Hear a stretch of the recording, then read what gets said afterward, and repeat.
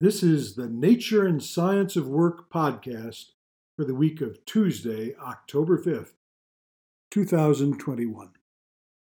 Information, energy, and work in nature and humans. Welcome to the Nature and Science of Work podcast. I'm Robert Levine. I hope this podcast enables you to enjoy spending some time thinking about work in the same way that nature writing or a nature walk can inspire you to enjoy thinking about nature. The first piece each month at the Nature and Science of Work is a conceptual exploring piece, focusing on an aspect of how work gets done in nature and in humans. This month, our focus is on information, energy, and work in nature and humans. How do humans and all living systems work with information? Humans and organisms work on webs of information. All living beings do their work in continually flowing pathways of information. All organisms, not only humans, are immersed in worldwide webs of information.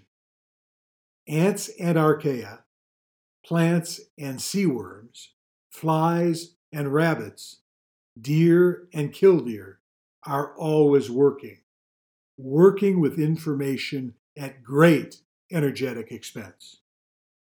Work with information inherently requires energy. Most non-human organisms are far more energy efficient at working with information than humans are. Thus, living beings exist and work in webs and flows of information.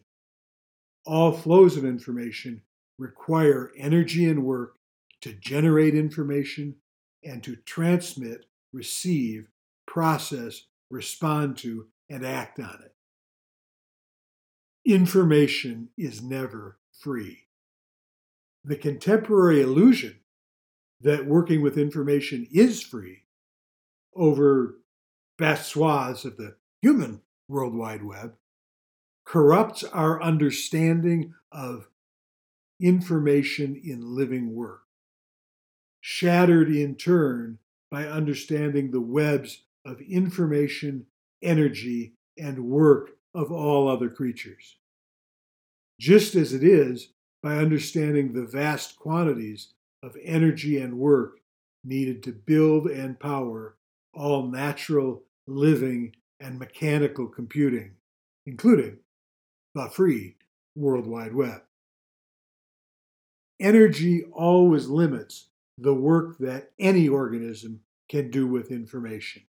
It takes energy to fire and refire a neuron, to make an RNA informational molecule and the proteins that make it work, to run after a prey, run away from a predator, and know the difference between them.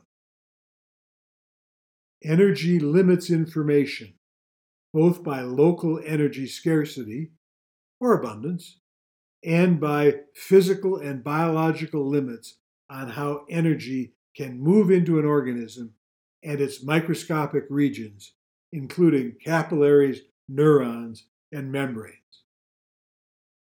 The process of selection also indicates that, over time, local energy abundance will move toward local energy scarcity. Living information is not free or unlimited. Humans have brains. For some of us, only on some days. When our tissues, neurons, and brains flood with free information on the web, we can understand and process only a small fraction of that information flow. Ostensibly free information leads to an illusion of unlimited information, and from there to the dangerous liaisons and illusions of unlimited comprehension and understanding. idealized as unhampered by the inherent constraints that exist in the work of every living and mechanical computer.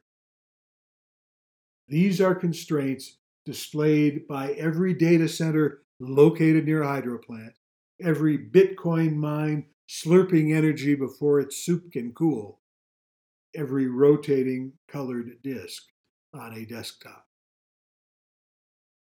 So too with the dangerous illusions of ignoring the limits on information, energy, and work for mechanical information systems, such as a satellite, your computer, or your phone.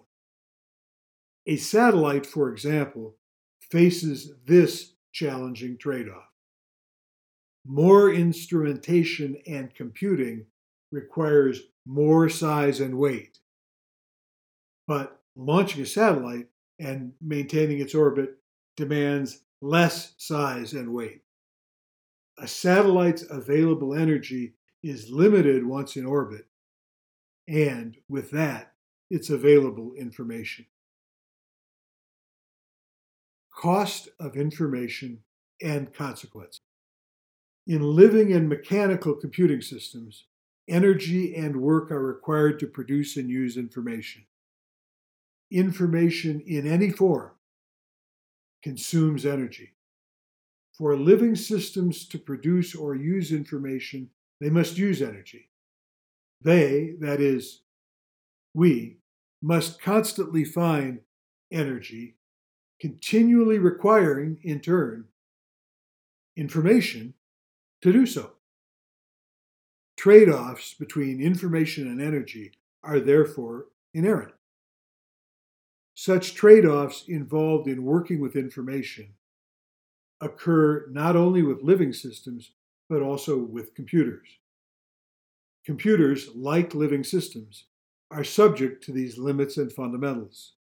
Computers are exceptional extensions of humans, great for humans to offload data and computation. Energy and information for computers are still required, so the same trade-offs apply.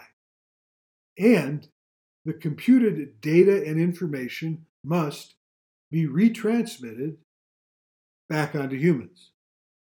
When doing so, information flows and energetic requirements can exceed capacities and limits of computers and humans. Energetically imposed characteristics, limits, and risks of human and computer information-based decisions need to be at the forefront of awareness and practice, never assuming that technology has eliminated these risks or that very, very smart humans are not subject to them. Of course we are.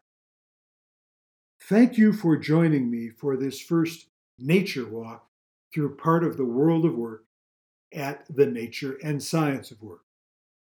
In 2 weeks, we will bring you a podcast of our integrating piece on one key characteristic of information, a surprising one that can help you in your work, just as it helps trillions of organisms, our co-workers, every day and every moment in theirs. I'm Robert Levine. Keep seeing nature in work and work in nature.